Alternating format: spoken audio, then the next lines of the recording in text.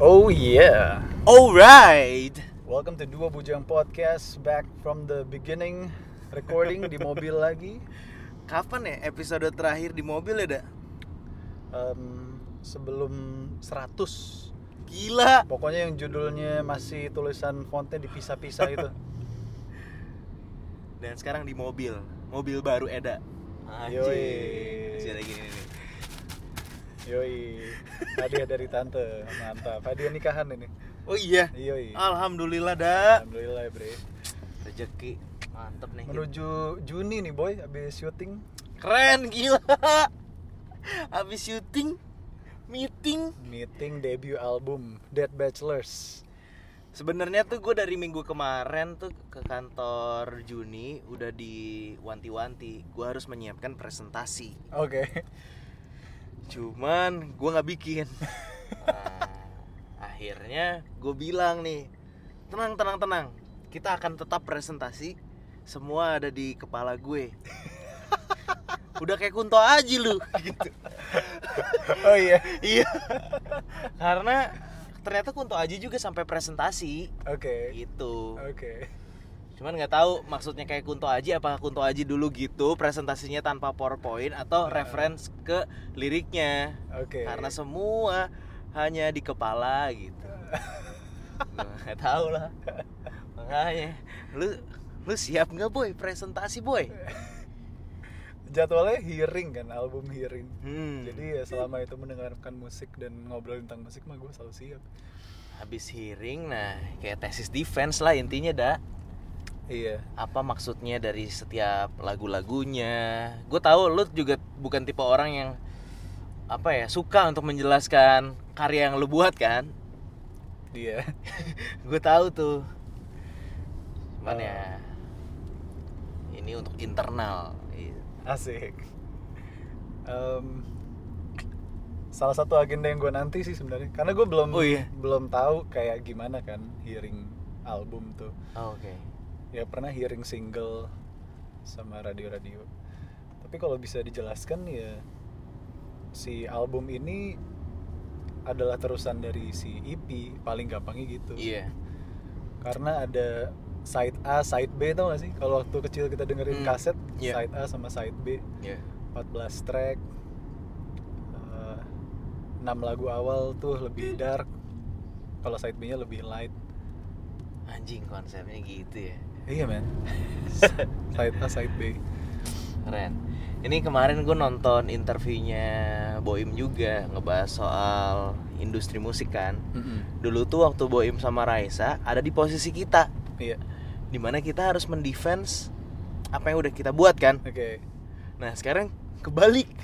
Oh. Dia ada di posisi dimana kayaknya ini masih harus bisa gini deh. Kayaknya ini harus masih bisa gini deh. Oke. Gitu. Jadi dia punya dua punya perspektif input. seperti itu. Iya. Iya akan bagus sih input itu. Iya. Rilisan gimana nih, Dak? Oh belum sempat ngobrolin ya. Belum rilisan. sempet cuy. Oh ya rilisnya Jumat kemarin 24 Juli, EP kedua New Kid in Town. Gue kaget sih, hari itu rilis barengan sama Maroon 5 sama Taylor Swift. Terus masuk di New Music Daily. Itu Jadi dia. salah satu checkpoint. Iya. DB udah terlaksana. Alhamdulillah. Gue dengerin juga minggu libur podcast tuh. Iya. Sambil lari gue 1 jam. Shout out buat Bro Iksan. Dia tuh sendiri ya? Gue pikir berdua loh, Dak. Sendiri dia. Dia sendiri. Oh. Dulu ngomonginnya tentang pop culture, basket, game, sex education. Akhirnya rebranding ke musik. Mantap nih. Iya, tapi gimana, Dak? Perbedaan rilis EP 1 sama EP 2? Perbedaannya jadwal sih. Jadwal promo udah bisa diterima radio-radio. Terus New Music Daily Apple Music. Jadi itu kayak playlist di Spotify, cuman ini di Apple Music. Bisa masuk situ akhirnya. Oke. Di hari yang sama juga Marion Jola ngerilis Adu kan. Jadi gue kayak tahu patternnya. Oh oke. Marion, Maroon 5, Taylor itu kan semua universal kan. Iya. DB pun di situ. Jadi oke, mungkin rilisan-rilisan gede dari Universal sekalian ditaruh di hari itu. Mungkin ya. Okay. Jadi ada analisa-analisa kayak gitu. Tapi Juli kita udah on air di Bali, di Lampung, Malang, Medan. Dimana setahun lalu kita nggak punya yang kayak gitu-gitu. Nanti hari Rabu Bandung. Hari Rabu depan. Hard Rock. Besok berarti. Oh, Rabu besok. Oke. Gue nontonin semua interview lu, udah emang cuman lu anjing yang jago kayak gitu. Gawat men. Anjing. Gak tahu itu natural lu dari dulu setiap lu interview radio selalu seperti itu atau gimana sih, Dak? Natural gue kayak gitu emang. Soalnya gue tahu kan dari dua sisi, gue sebagai musisi dan juga sebagai interviewer, untuk memperlakukan interviewer tuh seperti apa sih gitu. Dan kadang gue amazed sendiri kalau ngobrol sama orang-orang yang interview Dead Bachelors ya, mereka seolah-olah lebih tahu DB daripada kita. Bener kalau kata Petra Siombing di lagu Biji, ya mungkin lo lebih tahu kita, lebih tahu siapa kita seutuhnya dibandingkan gue sendiri karena sosial media lagi-lagi. Kaget gue juga tuh sampai postingan gue juga dibahas gitu ya, gila riset gitu loh, anjing keren. Iya, padahal band baru gitu loh. Iya. Kemarin ngobrol sama penyiar Phoenix Bali si Doi kan. Gue cuma nonton anjir, dikit. tektokannya dan gue ngerasa kayaknya kalau gue nge-interview gue kayak gini juga nggak ya, jadi kayak gitu jadi punya perbandingan. Apa yang masuk ke kategori lu TikToknya asik tuh kayak gimana? Gue berasa digiring aja, dia yang ngegiring gue untuk ngomongin tentang ini. Jadi gue nggak bisa masukin tentang apa yang gue mau omongin. Nah, sampai sesempit itu. Itu bagus atau enggak? Iya, kalau buat gue di durasi yang 20 menit live IG itu efektif banget sih. Oh. Karena dia kan nyebutin fakta, terus gue cerita, terus dia bridgingin lagi ke fakta lain, terus gue cerita, bridgingin lagi, terus-terusan gitu. Oke. Sampai terakhir main games. Ditanya, oke, Dead Bachelors, lo sebagai interviewer nih, siapa musisi yang paling lo nggak mau interview lagi? Ya. Oh iya, gue nonton tuh itu. Iya. Raisa nih, soalnya kita pengennya collab sama Raisa. Nah, lo tuh bisa tuh kayak gitu-gitu tuh. Kalau gue mah gue sebut aja anjing. Paling teduh ya. Iya, itulah menariknya DB. Selalu ada dua kepribadian kan. Bahkan si Doi juga tahu. Ya, mestinya yang jawab Mario nih lebih ceplos-ceplos kan. Kalau gue kan ada saringan dulu. Tapi berkat sih dah lu yang bisa nginget nama orang, lu bisa pay attention to details. Itu tuh sebuah rewards untuk orang yang menginterview lu, tahu? Iya. Gue kadang-kadang kalau misalnya interview, udah beres interview, gue kadang suka lupa namanya siapa anjing.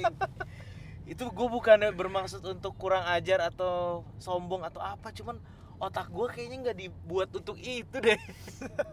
Kalau lu kan, lu selalu nyebutin nama orangnya, lu details, lu bahkan dengerin sebelum interview, lu dengerin siarannya dan lu inget isi siarannya. Nah, buat gue tuh, gue ngerasa anjing beruntung banget nih gue punya frontman kayak begini anjing. Ya, tapi lagi-lagi itu bukan sesuatu yang gimana ya, bukan sesuatu yang bisa membuat lo meledak atau gimana ya, itu it's just me being me, bro. Ngerti gak sih? Kayak gue udah maksudnya gue udah melakukan ini 10 tahun gitu, tapi ya it's just me being positive and fun about the interviews aja. Nggak bisa yang kayak lo nangis terus viral gitu kan, bukan tipe-tipe yang gitu, ngerti gak sih? Iya, ngerti. Dan gitu. nggak harus seperti itu juga kan? Iya. Kalau gue mungkin kemungkinan besarnya gue viral karena gue ngomong kasar atau gue ngomongin orang. Iya kan, ada yang kayak gitu kan. Ada beberapa orang yang ditarik karena dia seru nih karena ngomong kasar atau ngomongnya teriak-teriak atau marah-marah gitu. Kalau ya lo inget janganlah, jangan ikutin cara gue interview. Tapi bagus banget anjing. Inget nggak interview pertama lo, Da? bukan sebagai interviewer ya. Lu di interview. Interview pertama gue itu waktu sama PTZ kalau nggak salah, waktu promo radio. Radionya apa lu ingat? Gue kurang ingat, tapi salah satu yang ada di otak gue itu dulu Kiss FM. Berarti lu sebelum siaran dong? Itu gue udah siaran. Oh, udah siaran. Iya, jadi udah di Mustang. Waktu itu kantornya udah di Grand Indonesia lantai 38. Terus gue inget waktu itu gue random banget sih, cuman gue bilang gue ngeliat itu random banget sih. Kok gue ngeliat hidung penyiarnya kayak nyokap gue, jadi gak tau, gue random banget ya gitu. It's not something that I supposed to say, tapi at that moment gue kayak fuck. Lu bilang gitu? Iya. Terus dia nanggepinnya sih as a compliment ya, cuman mungkin ya gue kan me and my stupid mouth kadang-kadang tuh suka kayak gitu. Makanya ada beberapa events di hidup gue yang lo harusnya gak ngomong ini dah gitu, ngerti kan? Lo juga udah ngerti kan, bro? Iya, ada beberapa events yang kayak gitu juga, bro. Lo mesti gak ngomong ini, bro. Oh gitu ya, iya sorry. Tapi menurut gue itu masih lucu. Iya, ada beberapa lah yang benar-benar my stupid mouth moment. My stupid mouth has got me in trouble. Sama kayak kemarin gue nonton interviewnya si Vincent barengan sama Jimmy Upstairs sama Malau. Iya. Dia bilang, berarti kan dia posisi sebagai yang diinterview kan? Si Vincent, iya. Vincent. Dia kan sama seperti kita punya dunia di mana dia diinterview dan di mana dia menginterview. Nah, dia sebagai orang yang diinterview, dia ngerasa nyesel loh. Terutama yang waktu Soleh Solihun. Iya. Dia ngerasa, aduh gue nyesel banget deh gue mau ngobrol sama Soleh Solihun. Jadi gue ngerasa gue banyak salah ngomong. Ada kayak gitunya deh, sama-sama seperti lu yang lu rasakan barusan. Iya. Kalau gue nggak peduli, kalau gue udah lupa. Udah lupa ya. Ya, biasanya lu yang kayak gitu. Kalau orang-orang kayak Vincent mungkin jadi anjir gue ngomong apa kemarin ya gitu. Iya, berasa telanjang mungkin ya ya. Iya coy. Untuk orang yang setertutup lu dan setertutup Vincent. Kalau buat gue sih ya lu tahu aib gue juga nggak apa-apa gitu loh. Gak masalah. Karena biasanya gue akan ingat apa yang gue omong sih. Dan itu yang beratnya. You gotta practice what you preach kan. Oh. Itu yang berat. Kalau gue nggak, gue kadang ngasih ide ke Eda, udah gitu lupa, terus Eda jalanin. Nah ini kan ide lu, iya. Makanya gue suka konsep kayak promo radio, interview, ngobrol gitu, karena it's what I do best gitu. Instead of meeting dan ngobrol, it's not what I do best. Jadi at this point gue tahu apa yang gue bisa lakukan yang paling baik dan apa yang tidak. Ya udah mau umur 30 bro, lo harus udah bisa milih. Iya sih. Ya gue juga udah ngeliat itu sih, anjing. Cuman Eda nih yang bisa kayak gini gitu loh. Gue nggak akan pernah bisa interview misalnya sendirian gitu ya, karena lagi di tempat yang berbeda. Gue nggak bisa nge-serve mereka sama seperti lu nge-serve mereka gitu. Iya, servisnya itu emang yang berat. Kadang gue juga pas kemarin nonton kan, gue nonton lagi interview beberapa radio, misalnya di Alfara kemarin. Mereka udah live IG sama siapa aja sih? Gue tonton sama Arman Maulana. Bahkan sekelas Arman aja masih, kalau gue review masih bisa bingung gitu tektokannya. Dia juga take-nya di mobil sih. Jadi gue tahu itu hektik banget. Terus dia disuruh challenge TikTok gitu awal-awal, TikTok lalu kamu dong gitu. Tapi maksud gue emang itu skill tersendiri sih untuk nge-service si interviewernya juga. Iya, bener. Dan gue tahu juga trik lu adalah ketika memang udah nggak tahu mau ngomongin apa, lu yang gantian nanya gitu loh. Iya, karena gue tuh pengen banget konsep interview tuh semenjak dengerin Apple Music ya. Zain Lo dan si musisinya tuh ngobrol bro. Nggak konsep nanya. Nggak satu arah. Iya. Itu gue suka tuh. Kalau konsep nanya tuh kayak di judge tuh nggak sih? Benar. Ya kan sampai kayak ada momen kemarin si Grace bilang, iya biasanya kalau ngomong sama musisi itu tentang singlenya doang, cuman kalau sama lu bisa ngobrol gitu. Ya karena emang itu yang gue pengen. Iya. Semestinya begini. Ya udahlah ya, soal knowledge soal musik dan promo-promo ya udah ya jelas gue ada di sini, gue pengen promo pertama. Iya. Dan untuk jelasin karyanya udah ada di press release gitu. Iya. Justru ini saatnya kita kenalan, kita jual personality kita gitu. Iya. Bahkan gue sampai mikir, anjir gue tuh sebenarnya pengen punya satu acara yang gue bisa mulai dengan pertanyaan, tell me something I don't know. Atau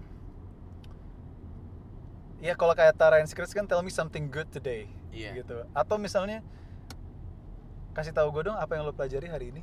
Karena Iya. setiap orang kan pasti memulai harinya beda-beda. Benar. Terus membaca atau mendengar infonya beda-beda, nonton Netflixnya beda-beda. Gue pengen tahu apa yang ada di otak lo dan apa yang lo lakukan. Yes.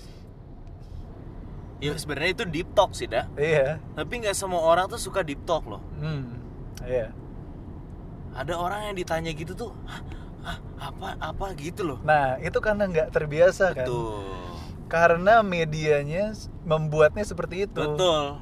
Iya kan.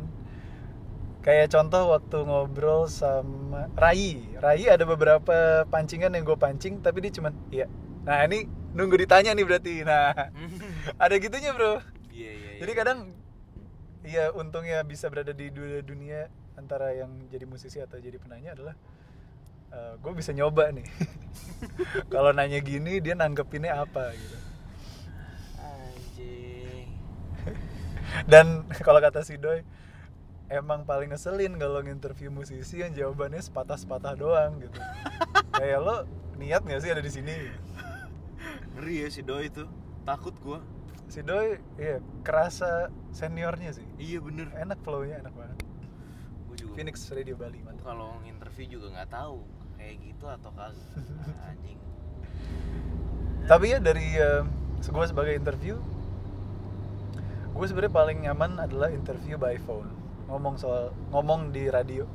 Atau kayak minggu libur podcast kemarin tuh. Iya. Itu udah form yang paling nyaman buat gue. Karena nggak butuh visual men. Balik lagi. Lu tidak suka itu ya? Gue makhluk audio bro. Udah 10 tahun di dunia radio men. Visual tuh masih sesuatu yang awkward buat gue. Nah gimana nih kita nanti banyak kerjaan yang harus melibatkan visual boy. Ya itu akan mengeluarkan sisi lain dari diri gue yang kalau di depan visual lebih lebay, lebih apa gitu. Tapi kan gue sampai akhirnya gue tahu porsinya kan. Iya sih. Mungkin porsi gue segini, kadang juga kekurangan, kadang apa. Tinggal fine tuningnya aja. Kayak Vincent kan ada alasannya dia ditaruh di balik meja ya karena lebih makhluk visualan desa dibanding Vincent. Iya sih, gua aja tadi syuting Mario nggak bisa diem. Aduh. Nah itu balik lagi roots DB. Setiap kali bingung mau ngomong apa atau apa ya ngejelasinnya yang paling gampang adalah DB itu dua kepribadian yang berbeda. Berbeda itu ya. Iya tapi dalam satu brand. Gue kemarin nyempetin nongkrong akhirnya waktu lagi tapping tuh persiapan transisi pindah gedung kan. Gue akhirnya punya kesempatan untuk nongkrong barengan sama Julio, sama Hani, sama Ralfi. Dimana itu momen yang gue nggak pernah beres dari kantor nongkrong, anjing nggak pernah banget selama gue di Prambors. Ya pertama karena gue siarannya udah malam gitu ya.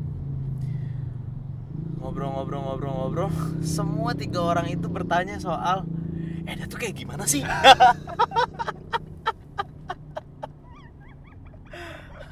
Anjir. Dia tuh kayak gimana sih?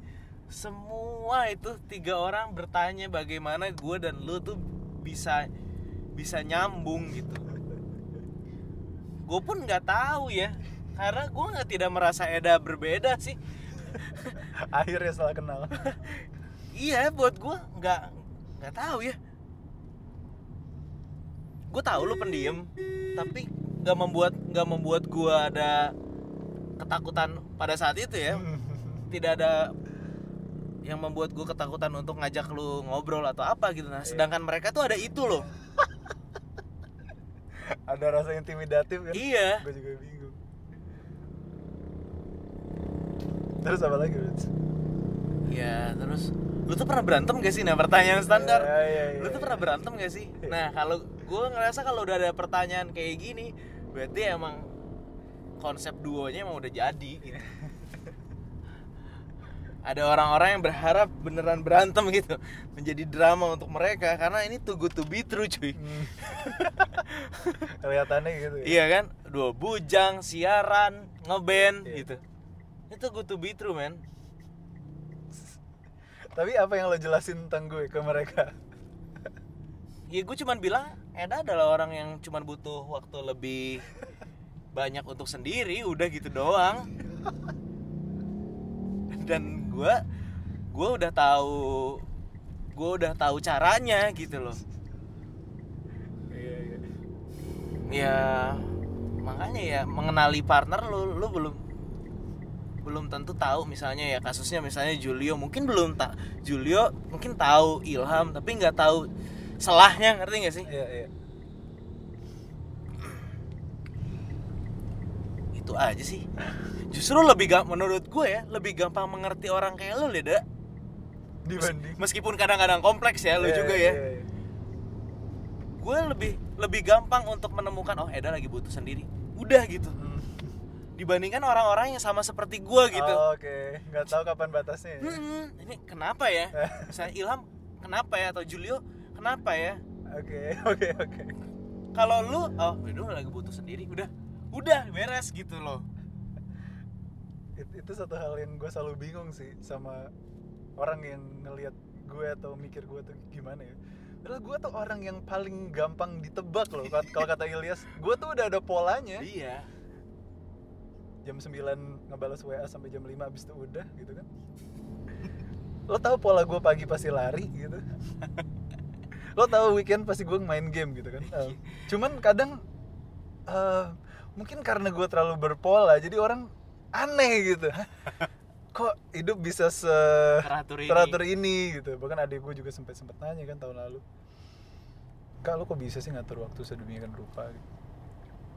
Bisa ngelakuin banyak hal. Waktu itu gue inget jawabannya gara-gara nonton Instagram DB Miss the Memories, bro. Waktu itu gue jawab ya karena gue gak ngerokok dan gue gak nongkrong. DB Miss Memories yang mana ya? Jadi ada kalau di Instagram kan ada tahun lalu, 1 year ago lo post apa gitu kan. Terus ada cuplikan itu. Dan itu lucunya kalau yang Julio, Hani sama Ralfi, mereka semua tuh pernah gue mentorin. Jadi mestinya mereka yang paling tahu gue orangnya kayak gimana. Kayak gue had my moments dengan Ralfi one on one. Setiap malam nge-mentorin dia. Hani pun begitu. Julio waktu itu gue juriin. Mungkin dia baper waktu itu gue gak terima dia di UPH. Waktu UPH radio competition. Tapi ya gak tahu ya. Waktu itu yang tersayang juga sempat bilang, Julio nanya ke yang tersayang kan, Eda tuh orangnya gimana sih? Lah, lu satu kantor selama 5 tahun, lu emang gak pernah ngobrol?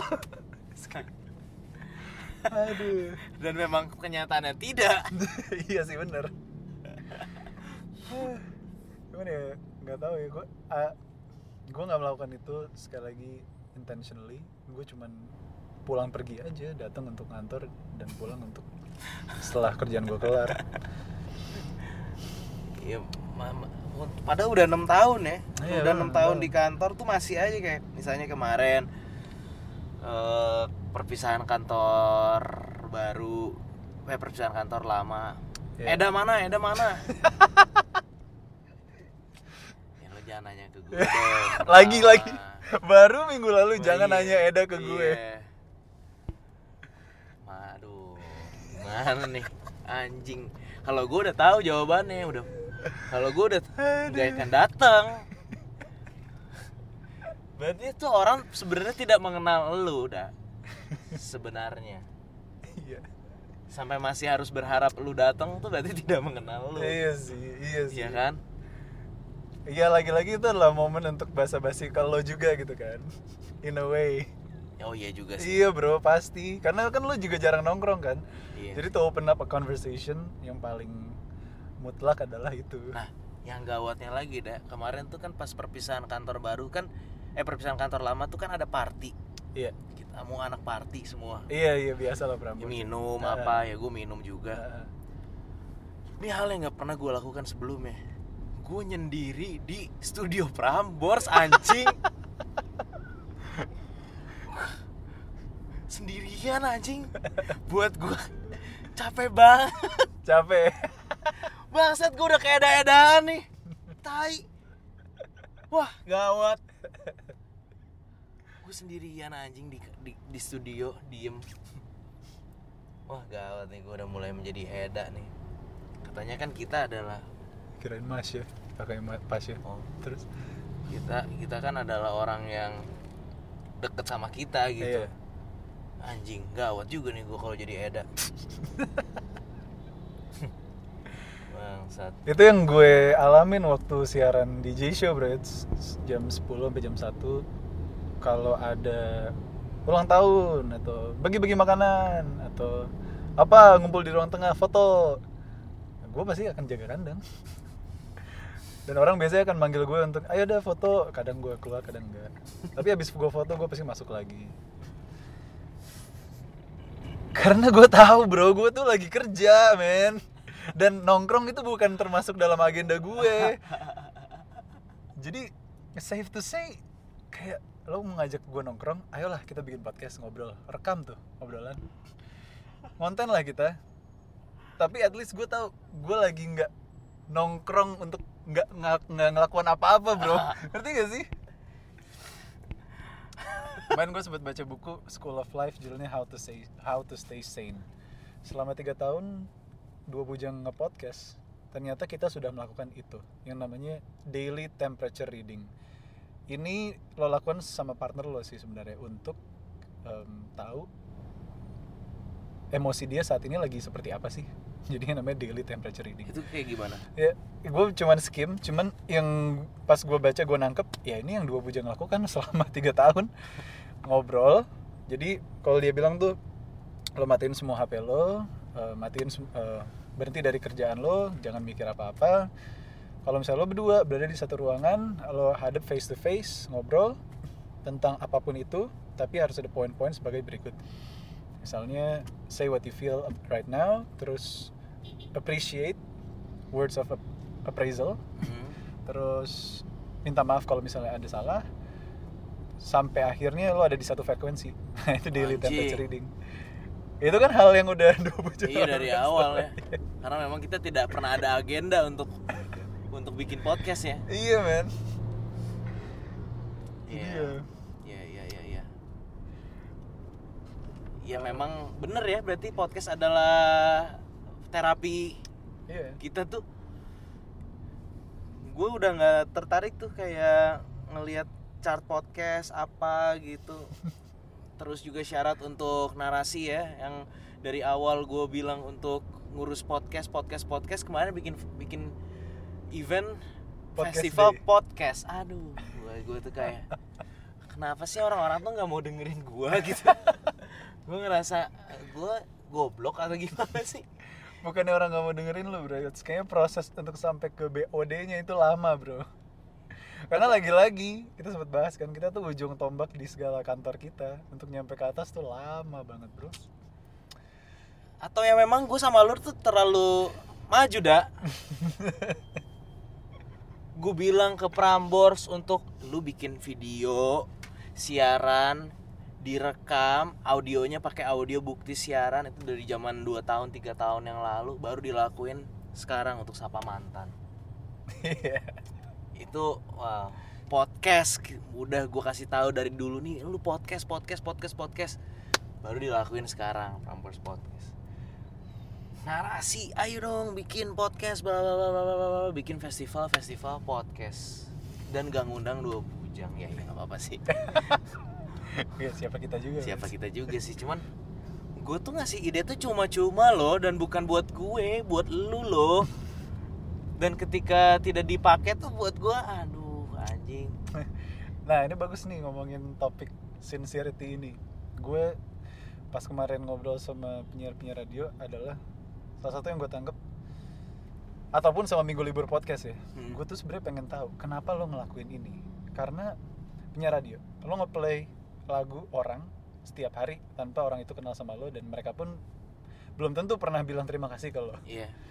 Minggu libur podcast atau podcaster yang nyebar karya-karya musik, lo nggak dapat duit dari ini kan? Kenapa lo mau melakukan ini? Padahal lo nggak kenal juga sama band-band yang lo sebut misalnya. Nah itu dia. Kadang misalnya kayak kita konten kreator ngasih ide tapi kok nggak dilakuin. Nah mungkin itu momen kita diuji bro. Nggak tahu ini lagi Mr. Brightside. Cuman ya sebagai konten kreator ya lo harus sincere untuk selalu ngasih ide nggak sih? Iya sih. Mau itu dipakai nantinya, tapi at least lo tahu itu dari lo. Kayak misalnya Gary Vaynerchuk, setiap hari dia ngasih ide kan bro, tapi dia nggak stres kalau anjing ide gue nggak dipakai nih. Iya juga sih. Ya karena itulah kita man, we make the content, bener kata lo, konten kreator. Kita nggak peduli dapat duit atau enggak, kita nggak peduli soal viewers kita berapa, ya we just make terus man. Dan itu gila kalau kita trace back apa yang sudah kita lakukan. Pantesan orang lain tuh ngeliatnya too good to be true, karena setiap kita bikin sesuatu tuh jadi ya bener, alhamdulillah. Podcast, siaran, ngeband. Aduh. Itu sempat ditanya sama si Trikara Podcast, kayaknya kenapa sih ngambil semuanya seolah-olah kayak ibaratnya maruk gitu kan. Gue sempet bilang, ya karena gue gak pernah terkenal di semuanya. Itu yang bikin gue sama Mario pengen terus berkarya. Mungkin kalau misalnya gue terkenal di satu platform ya udah gue jadi musisi aja gitu. Nah pertanyaannya lagi, apakah itu bagus atau tidak gitu kan. Berkaca lagi ke interviewnya Vincent kemarin. Vincent ini anjing bener-bener seniman. Semua udah dia lakuin dah. Musik, nge-host, film, terus seni lukis dan lain-lain. Dia sampai ada di titik dimana dia udah tahu kayak soal film. Ternyata gue bukan di situ. Pretty Boys adalah dia udah bilang sebilang-bilangnya itu adalah film terakhir dia. Dia mau kalau at least film indie, atau film pendek dia mau. Cuma dia udah tahu gue kayaknya nggak di film deh. Dan dunia host menurut dia adalah ya ini gue sebagai kerjaan gue juga budak kapitalis quote unquote. Akhirnya musik bro. Nah lu udah tahu atau masih mencari nih jawaban itu? Gue udah tahu bro. Musik sejak umur 16. Mau gue kerja apapun itu pasti deketnya di musik. Penyiar musik, VO, iklan ada musiknya. At least sampai waktu itu ada teman sound design gue main ke kantor Prambors. Anjir dah, lo salah satu lulusan yang setelah lulus. Apa sih udah gak di sini ya? Udah gak di situ. Udah gak di sini pak? Buat mama tuh. Iya. Setelah lulus masih pegang mixer. Iya. Walaupun gue kerjaannya nggak mixing mastering, tapi gue tetap pegang mixer gitu. Jadi itu pride and joy dalam hati gue sendiri sih. Iya. Gila ya gue bisa ngelakuin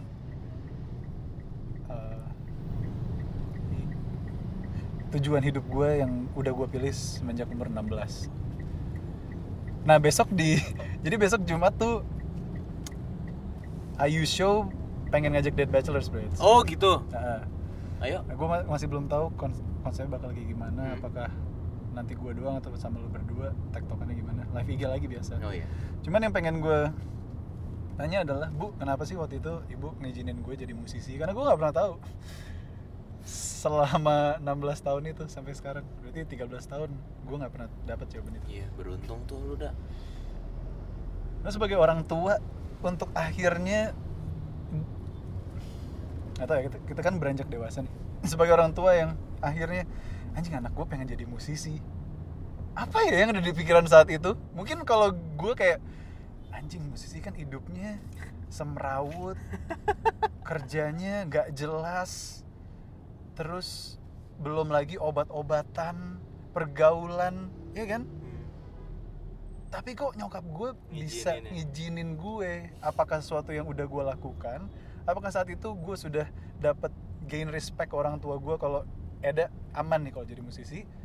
Atau saat itu orang tua gue juga coba-coba aja? Kayak ya udah nih anak udah tahu mau apa, yuk kita support. Karena misalnya gue lagi-lagi adek gue. Kayak gue ngelihat Nabil. Kalau gue punya anaknya Nabil terus di umur 16, "Pak, aku pengen jadi musisi." Gue kayak gimana ya? Tunggu dulu nih gitu. Gue dulu pengen jadi musisi, nyokap gue salah satu pertimbangannya nggak ngasih gue, kenapa ya? Karena nyokap gue lebih rela nyekolahin gue les bahasa Inggris daripada les musik. Iya. Alasan ekonomi. Kedua, ada contoh kasus saudara gue kena narkoba. Iya. Dan dia nge-ban. Nah, gitu. Itu kan. Jadi trust itu mahal sih. Mahal, Bro. Mahal banget. Dan lu tidak menyia-nyiakan trust itu, dah. Iya, gue gak menyia-nyiakan itu, Bro. Karena kemarin gue ngobrol lagi sama yang tersayang kan. Tapi yang gue dipikir-pikir nih ya, justru pekerjaan penyiar itu paling bisa di-track, tau gak sih kamu lagi kerja atau enggak. Contoh gini, setiap ini misalnya ya, ketemu sama ngadep sama mertua, kerjaan apa? Penyiar radio gitu. Ya mungkin, aduh penyiar radio gimana bisa ngidupin anak gue atau gimana gitu. Cuman kalau misalnya, ini bukannya gue ngidolain penyiar radio tuh kerjaan terbaik dibandingkan pekerjaan lainnya ya. Iya. Cuman yang tersayang sempat bilang, iya yang benar karena setiap malam bisa di-track kan suara kamu ada atau enggak gitu. Kalau kayak teman-teman kedokteranku itu banyak yang kayak misalnya nakal in terms of, iya aku lagi jaga nih tapi nggak tahu lagi di mana kan, tapi nggak ketahuan kan jaga atau enggak hari itu gitu. Misalnya aku lagi di posin di Jawa Timur bagian mana, iya lu nggak bakal ngecek ke sana juga Iya kan. sih. Itu kayak ya gimana ya? Ya kebetulan lagi bini lu dapetnya lu yang udah paling gak macem-macem dah. Iya sih. Ya memang jadi penyiar radio juga gue tahu pergaulannya, aduh banyak lah nakal-nakalnya. Iya. Cuman gue nggak memilih itu, men. Nah gue tahu, mungkin dari awal gue tahu ya bro, anjing nih gaulnya nggak bener, makanya gue nggak mau nongkrong gitu bro. Itu mindset gue sih. Jadi it's all in the mind bro. Nggak juga jadi musisi itu harus gaul, reverse Cuomo gitu, Weezer. Mana pernah gaul? Tapi Weezer man, legend. Ya, untungnya Dead Bachelors juga tidak memilih jalan itu ya. Kita benar-benar do it ourselves aja cuy. Iya, dan when we do it ourselves, people will ask and fight against us. Iya. Kok dia bisa sih? Nah, karena dia kan nggak punya siapa-siapa man. Gue yakin teman-teman pilot juga dibenci banget. Collab sama A$AP Rocky anjir. Di MTV World. Aneh banget. That one collabo. Ya tapi dia tahu karena A$AP adalah kreatif director MTV. Jadi mau nggak mau ya kita harus oke gitu. Udah langsung ke Jagakarsa. Ini kan. Oh ya, parkir sini aja dulu pak. Iya. Parkir sini dulu. Iya. Tunggu setengah jam. Iya. Oke. Gitu. Iya enggak apa-apa. Anjay, udah hampir sampai kantor Juni. Iya. Apa-apa di sini enggak apa-apa kan ya? Apa? Enggak apa-apa. Beratmu suruh beli sesuatu. Gua mau pokari deh dah, boleh dah. Ada 1 jam ya. Cukup enggak Jagakarsa ke pulang PP? Cukup. Cukup. Pak, tolong beliin Pocari Sweat. Sini. Iya. Yang tanggung. Enggak, yang kaleng aja. Kaleng. Kaleng. Lagian lu ngasih Ada duit yang 80.000. plastik atau yang kalengan? Yang kaleng. Kaleng. Oh, kaleng. Bingung dia. Pokari dikasih 80.000. Yang kaleng, yang tabung anjing. Gua tipes. Iya. Kadang-kadang tuh Gitu lah emang gue, duit Mas. our way, bro. Iya banget, bro. Terus kayak ini ngomong intermezzo dikit kayak Iya. gila Dead Bachelor setiap minggu ngasih makanan buat orang-orang Juni. Kalau dia nggak pernah. Ya karena we know how to serve aja gitu. Karena kita berada di posisi lo juga gitu kan. Iya. You know how to serve, bro. Nah, anjing ini emang ben cupu, baik hati dan tidak sombong lah, mudah-mudahan dah. Jauhkan hamba dari sikap sombong anjir. Anjing ben cupu banget. Udah siap belum nih presentasi? Anjay. Ya, gue mau untuk presentasi gue nggak selalu siap dah. Modal gue bacot, gue bilang Iya, di band ini tuh Iya benar. Modal gue bacot, tidur gue bisa bertahan karena bacot. Gary Vaynerchuk banget ya. Yoi anjing. Anjing, seminar pakai jeans sama t-shirt doang habis naik pesawat langsung. Ini kenapa nih? Berapa biji? Dua aja. Oh, Iya. puas. Kenapa banyak banget? Bingung dia. Ya kan? Pinter kan Datmo kan? Iya bener. Pinter bro. Aduh. Anjing. Susah bro. Susah. Ini si Artian nih. Hah? Iya Pak? Iya, ini Artian. Tuh lihat. Udah iya. Kayaknya udah kayak lu banget dah.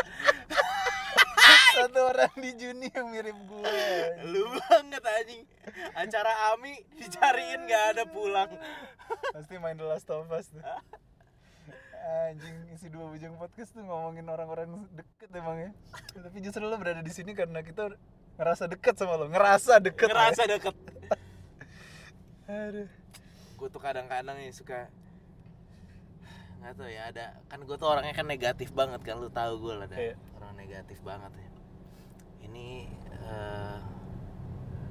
emang apa ya, kita sebagai musisi baru tuh harus punten dulu kali ya ke musisi-musisi yang udah duluan gitu. Kok kagak pernah gitu kita di share out gitu, apa dibantuin gitu, promo apa gitu ya. Ketika setiap minggunya itu gue selalu dapet, setiap minggunya gue selalu dapet promo-promo. Iya. Dan gue dengan senang hati Ngepromoin. ngebantu karena itu teman gue gitu. At least gue menganggap mereka teman gue. Iya. Wah ini mau mundur lagi. Bentar. Beneran deh. Yaudah bentar. Lu masih bisa nyetir dah. Ini Ratmo lagi di dalam. Sorry ya, gue lanjutin. Gue juga lupa gue ngomong apa dah. Fuck, nantilah tunggu lu beres dulu. Di kanan gue ada Lain Hati, kedai kopi banyak nih, franchise-nya Lain Hati. Wow, Eda masih bisa menyetir. Masih bro. Punya SIM gue. Nah, anjing ada. Ya anyway, gue cuman mau apa ya, ranting. Kok bentar, sorry gue nggak multitasking.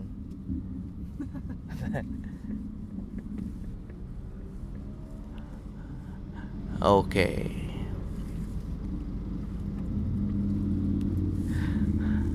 Oke, udah aman.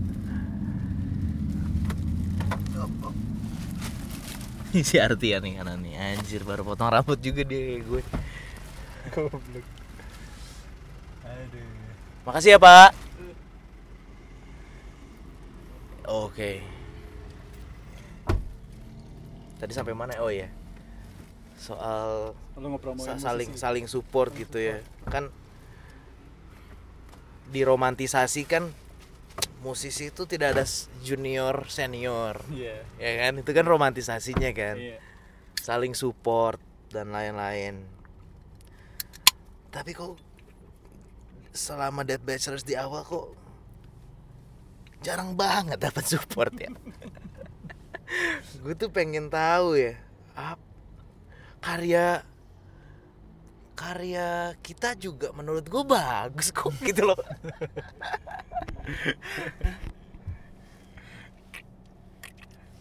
Tidak sememalukan itu kalau at least alasannya itu ya. Gak bikin lu malu kok. Apa ya?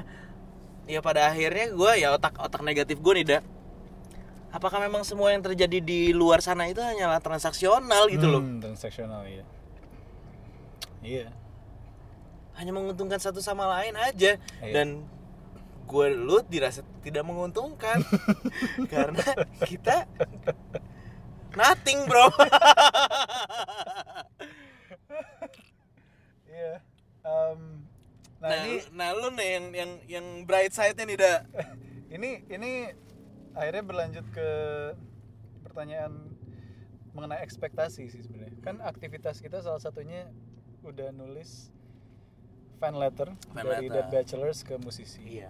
Karena pernah bilang juga di podcast ini kan, Dead Bachelors itu adalah dari musisi untuk musisi. Iya. Nah, setelah nanti kita akan ngirim si 24 surat ini, ekspektasi lo apa? Enggak, kalau gue untuk fan letter ini gue udah nggak berekspektasi apa-apa. Oke. Gue emang tujuannya mau bikin ini tuh pengen permisi doang. Iya. Bukan untuk seberapa efektif sih, maksud gue seberapa efektif sih orang-orang ngepromosiin kita gitu. Gue yakin juga nggak seefektif itu gitu loh. Cuman maksud gue ya kan lu sendiri yang bilang nggak ada junior, nggak ada senior gitu loh. Dan masalahnya kita kan kenal. Iya. Dilema banget ya. Iya. Kalau gue di otak gue adalah saat misalnya kita kasih si new kid ini, yang pas lo bikin campaign-nya keren bro. New kid kayak anak baru sekolah beli peralatan sekolah kan. Iya. Jadi kita bakal kasih musisi itu satu paket folder, di dalamnya tuh ada pulpen, ada penghapus, ada pensil, ada rautan, ada buku tulis yang ada covernya New Kid in Town, thank you Juni yang udah bikin, sama ada surat untuk mereka. Kalau gue ngebayanginnya udah nggak usah di-post. Maksudnya mereka nggak usah nge-post gitu. Ini personal aja buat mereka. Tapi lettersnya ya tetap di-post di sosial media. Iya. Karena pas gue kemarin bikin si surat-surat itu ya, yang lo kasih deadline hari Kamis jam 4:30 sore, dan baru jadi 17 surat. Nulisnya itu berat. Tapi setelah lo nulis, ada perasaan liberating feeling tuh gak sih? Kayak lo akhirnya bisa menghargai karya orang lain. Lo punya waktu untuk diam, mendengarkan dan kontemplasi, menulis itu. Dan habis nulis gue kayak, emang kita tuh nothing bro, we got nothing. Dibanding mereka gitu. Iya pantas ya. Terjawab memang. Dan itu menambah apa ya, humbling feeling tuh gak sih bro? Iya. Karena kalau misalnya di satu party nih ya, party ada banyak cool kids gitu, terus lo bisa ngomong, anjing lagu lo keren ya apa, itu hanya sekedar basa-basi. Tapi ketika lo menulis di surat men, itu gawat dah itu. Gue baca suratnya juga anjing itu. Gue nulis, gue baca lagi, gue sampai kayak anjing, berat berat loh nulis surat tuh anjing, gila. Gue bebankan semua ke lu. Sebenarnya gue seneng sih bro, gue seneng. Sampai akhirnya ada momen yang sebelum lo bilang, kan gue udah bikin 10, gue udah kirim, terus bro kita masih butuh lagi nih 14. Nah besoknya itu gue melakukan kegiatan itu lagi, bangun pagi gue nulis untuk musisi salah satu dari mereka. Dan itu gawat tulisan lo memang. Enak bro, maksud gue ada cerita-cerita musisi yang anjing, gue ngelihat musisi lain listenersnya udah segini, viewersnya udah segini. Coba deh, mungkin menulis tentang lo, membanggakan karya mereka tuh membantu bro, sangat membantu. Jadi daripada ngelihat itu sebagai persaingan, tapi ngelihat itu sebagai apresiasi ya. Iya, apresiasi. Nah ini yang gue salutin juga sama Mas Yofi Widianto, sempat lihat komen di Instagramnya. Selama saya bermusik, saya nggak pernah lihat yang adanya persaingan. Lo sempat baca itu nggak? Iya. Iya kan? Saya cuma melihat di saat musisi lain melahirkan karya yang bagus, masterpiece, itu adalah waktu mereka untuk bersinar. Sedangkan saat mungkin kita belum. Tapi saat kita mengeluarkan karya itu sendiri, itu adalah saat kita bersinar. Jadi ada masanya. Dan itu saya namakan bukan persaingan, dia bilang gitu. Anjir nih orang. Emang mental-mental begini nih yang bisa tahan lama nih. Mantep dah, lu dah emang beruntung dah gue ada lu dah. Ya beruntung juga gue ada lo, kalau nggak surat itu nggak bakal kesampaian guys, nggak bakal nyampe ke orangnya. Cuma buat gue aja gitu, gue simpan gitu. Kalau gue lebih, mungkin ini caranya memang harus permisi dulu kali ya. Ini tiba-tiba siapa bikin, ya itulah ya otak-otak negatif gue lah. Iya, tapi kalau ngomongin udah di support musisi, kadang tuh emang kita susah untuk ngelihat yang paling deket ya. Maksud gue kayak kita mungkin ngelihatnya sosok yang udah gede namanya. Cuman anjing men, DB tuh 1 tahun kita bermusik bener-bener connecting people, orang-orang yang survive sama kita, ketemu Andreas, ketemu Dityo, ketemu New Lovers, ketemu penyiar-penyiar yang udah gue ngobrol bareng nih 1 bulan ini di Juli. Kalau gue tuh masih ada kayak perasaan, ya balik lagi gue sih negative thinking. Gue suka ada perasaan kayak misalnya ada musisi bikin konten review lagu-lagu yang dirilis di hari itu. Oke. Terus kan gue juga pengen gitu ada di situ gitu dah. Gue juga pengen tahu musik kita tuh di mata musisi lain tuh seperti apa, karena nggak pernah dapetin itu kan. Iya. Kagak ada anjing. Akan sih bro, pelan-pelan checkpointnya bro. Kagak. New Music Daily udah, Iya. Ya kan? Kagak ada. Brobut sih. Ini Brobus bukan aja. Oh bukan ya. Ya baik lagi lah itu. Bener kata lu, ya udah ekspektasinya harus dijaga.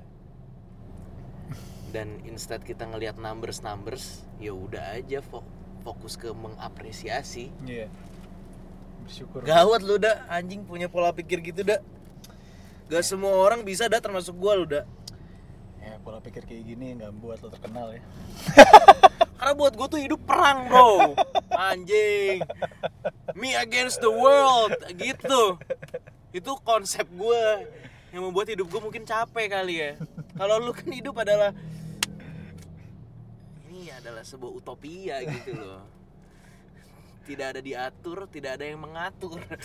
Iya bro. Iya kan? Seperti sungai aja mengalir gitu. Itu kan konsep lu. Kalau konsep gua anjing. Perang. Gitu tuh. Perang bintang.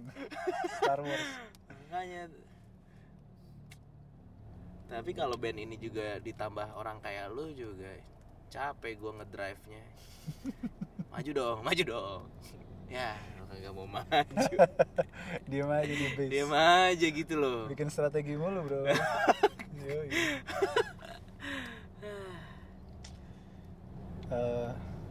Gila sih.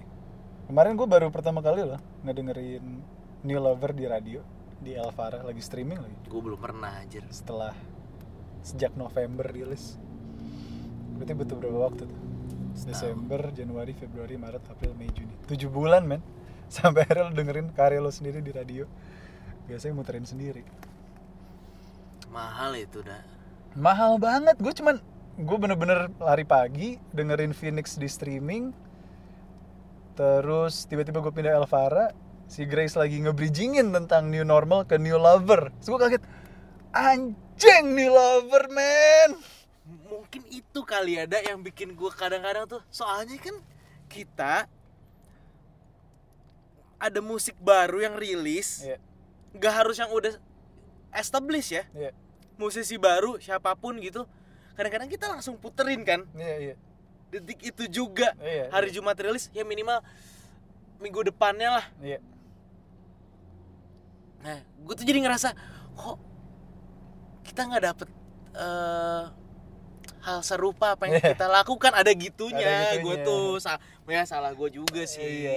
Iya emang nggak salah, karena memang generasi ini semuanya sudah membuat segalanya transaksional, sosial media, semuanya bro. Itu adalah salah dari satu generasi ini gitu. Sampai lo nggak ada hal yang sincere lagi, ya nggak sih? Yang lo hanya sekedar, kalau dulu kan nggak ada sosial media, nggak ada WhatsApp, nggak ada smartphone, lo kirim-kiriman surat, harus nunggu berapa 1 bulan untuk nyampe. Itu juga hanya lo dan dia yang tahu. Bener-bener personal gitu bro. Sekarang udah nggak ada yang personal, semuanya panjat sosial kata Roy Ricardo. Jadi pesan moralnya adalah jangan seperti saya nih. Kalau berbuat baik saja tanpa mengharapkan hal kembali. Be kind. Iya, karena berbuat baik nggak ada kembaliannya.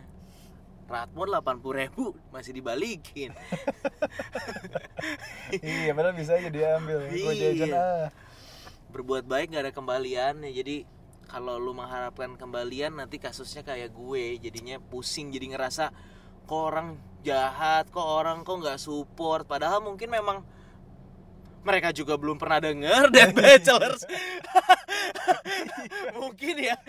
Iya. Lu bikin band udah setahun. Mungkin mereka nggak tahu kan, Atau namanya susah gitu. susah, atau mereka terlalu fokus juga sama karyanya sendiri sampai lupa ada karya-karya yang lain gitu. Untungnya kalau kita jadi penyiar radio, jadi aware sama karya-karya musisi lain. Iya. Dan kita willing to support. Iya, karena itu tugas kita. Sebagai Kita. penyiar. Nah, ketika jadi penyiar yang menjadi musisi, harusnya udah. Itu dunia yang berbeda aja. Iya. Lu tetap support tanpa mengharapkan kembali. Iya. Itu salah gua, bener dah. Anjing, gua ngerti nih.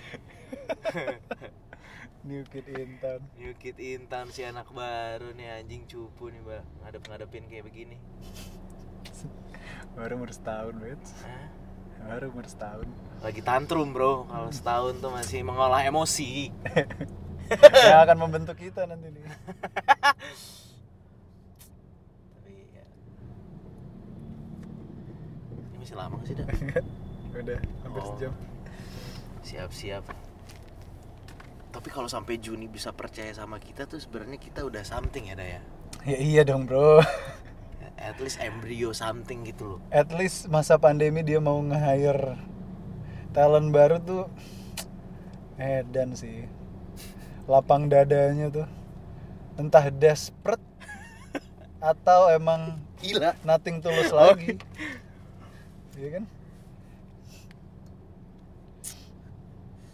Kemarin Boim bikin seminar apa yang membuat lu meng-hire artis, dia bilang. Jadi gue udah tahu, udah sedikit at least jawabannya dah. Apa tuh? Jadi Boim itu melihat konsistensi. Jadi untuk musisi-musisi yang ngirim submission itu tuh ternyata didengerin dan dilihat satu persatu. Anjir. Tapi sistem hiringnya bukan dalam quarter dimana lu pas ngirim. Dia mau lihat 1 tahun ke depan dia masih rilis atau enggak sendiri. Wow, edan. Dari situ dia bisa ngelihat ini serius atau enggak. Wow, edan. Iya. Gitu. Bener sih, bener. Ada yang bagus tapi udah. Cuman sekali, 2 kali. Tapi ketika rilis, ini anak memang serius. Gitu. Anjing, gue ketawa kalau ngebayangin duobudjang podcast udah berapa episode ya. Konsisten kayak orang bego gitu ngobrol sejam ya. Itu, Bro, seriusnya di situ. Kelihatannya di situ. Iya. Wah, ini anak serius nih. Karena tanpa bantuan siapapun dia masih mau tetap rilis. Nah, kalau misalnya seriusnya gini, udah kayak 10 tahun berat ngelakuin itu gitu. Itu serius atau nggak ada kerjaan atau gila, man? Anjing. Bingung gue juga. Tapi 10 tahun lu berkarya dan lu kan selalu bilang belum jadi apa-apa, itu tuh menjadi beban atau lu sudah udah nerima? Ini kayaknya permasalahan gue dengan melupakan masa lalu ya. Kayak gue tuh udah sampai tahap gue tuh udah ngapain aja sih gitu. Kok gue masih mau bikin band ya? Emang belum cukup gitu. Gak tau, bro. Salah satunya memang karena gue udah punya pekerjaan tetap, alhamdulillah, siaran. Dan gue bisa menjalani impian gue ini udah gara-gara itu sih. Iya, man. Jadi ada kesetresan yang sudah tidak harus dipikirkan. Iya. Bahkan stresnya gue udah bisa milih gue mau stresin yang mana gitu. Anjing New Kid in Town. Lu sebelumnya udah pernah present album belum ya? Belum present. Nah ini 10 tahun berarti ini momen yang baru nih buat lu dah. Sebenarnya sama-sama anak baru lah. Yoi man. Nih Bang, Mas Reza. Thank you Bujangers sama New Lovers sudah support Dead Bachelors. Kita mau meeting untuk album Dead Bachelors. Peace.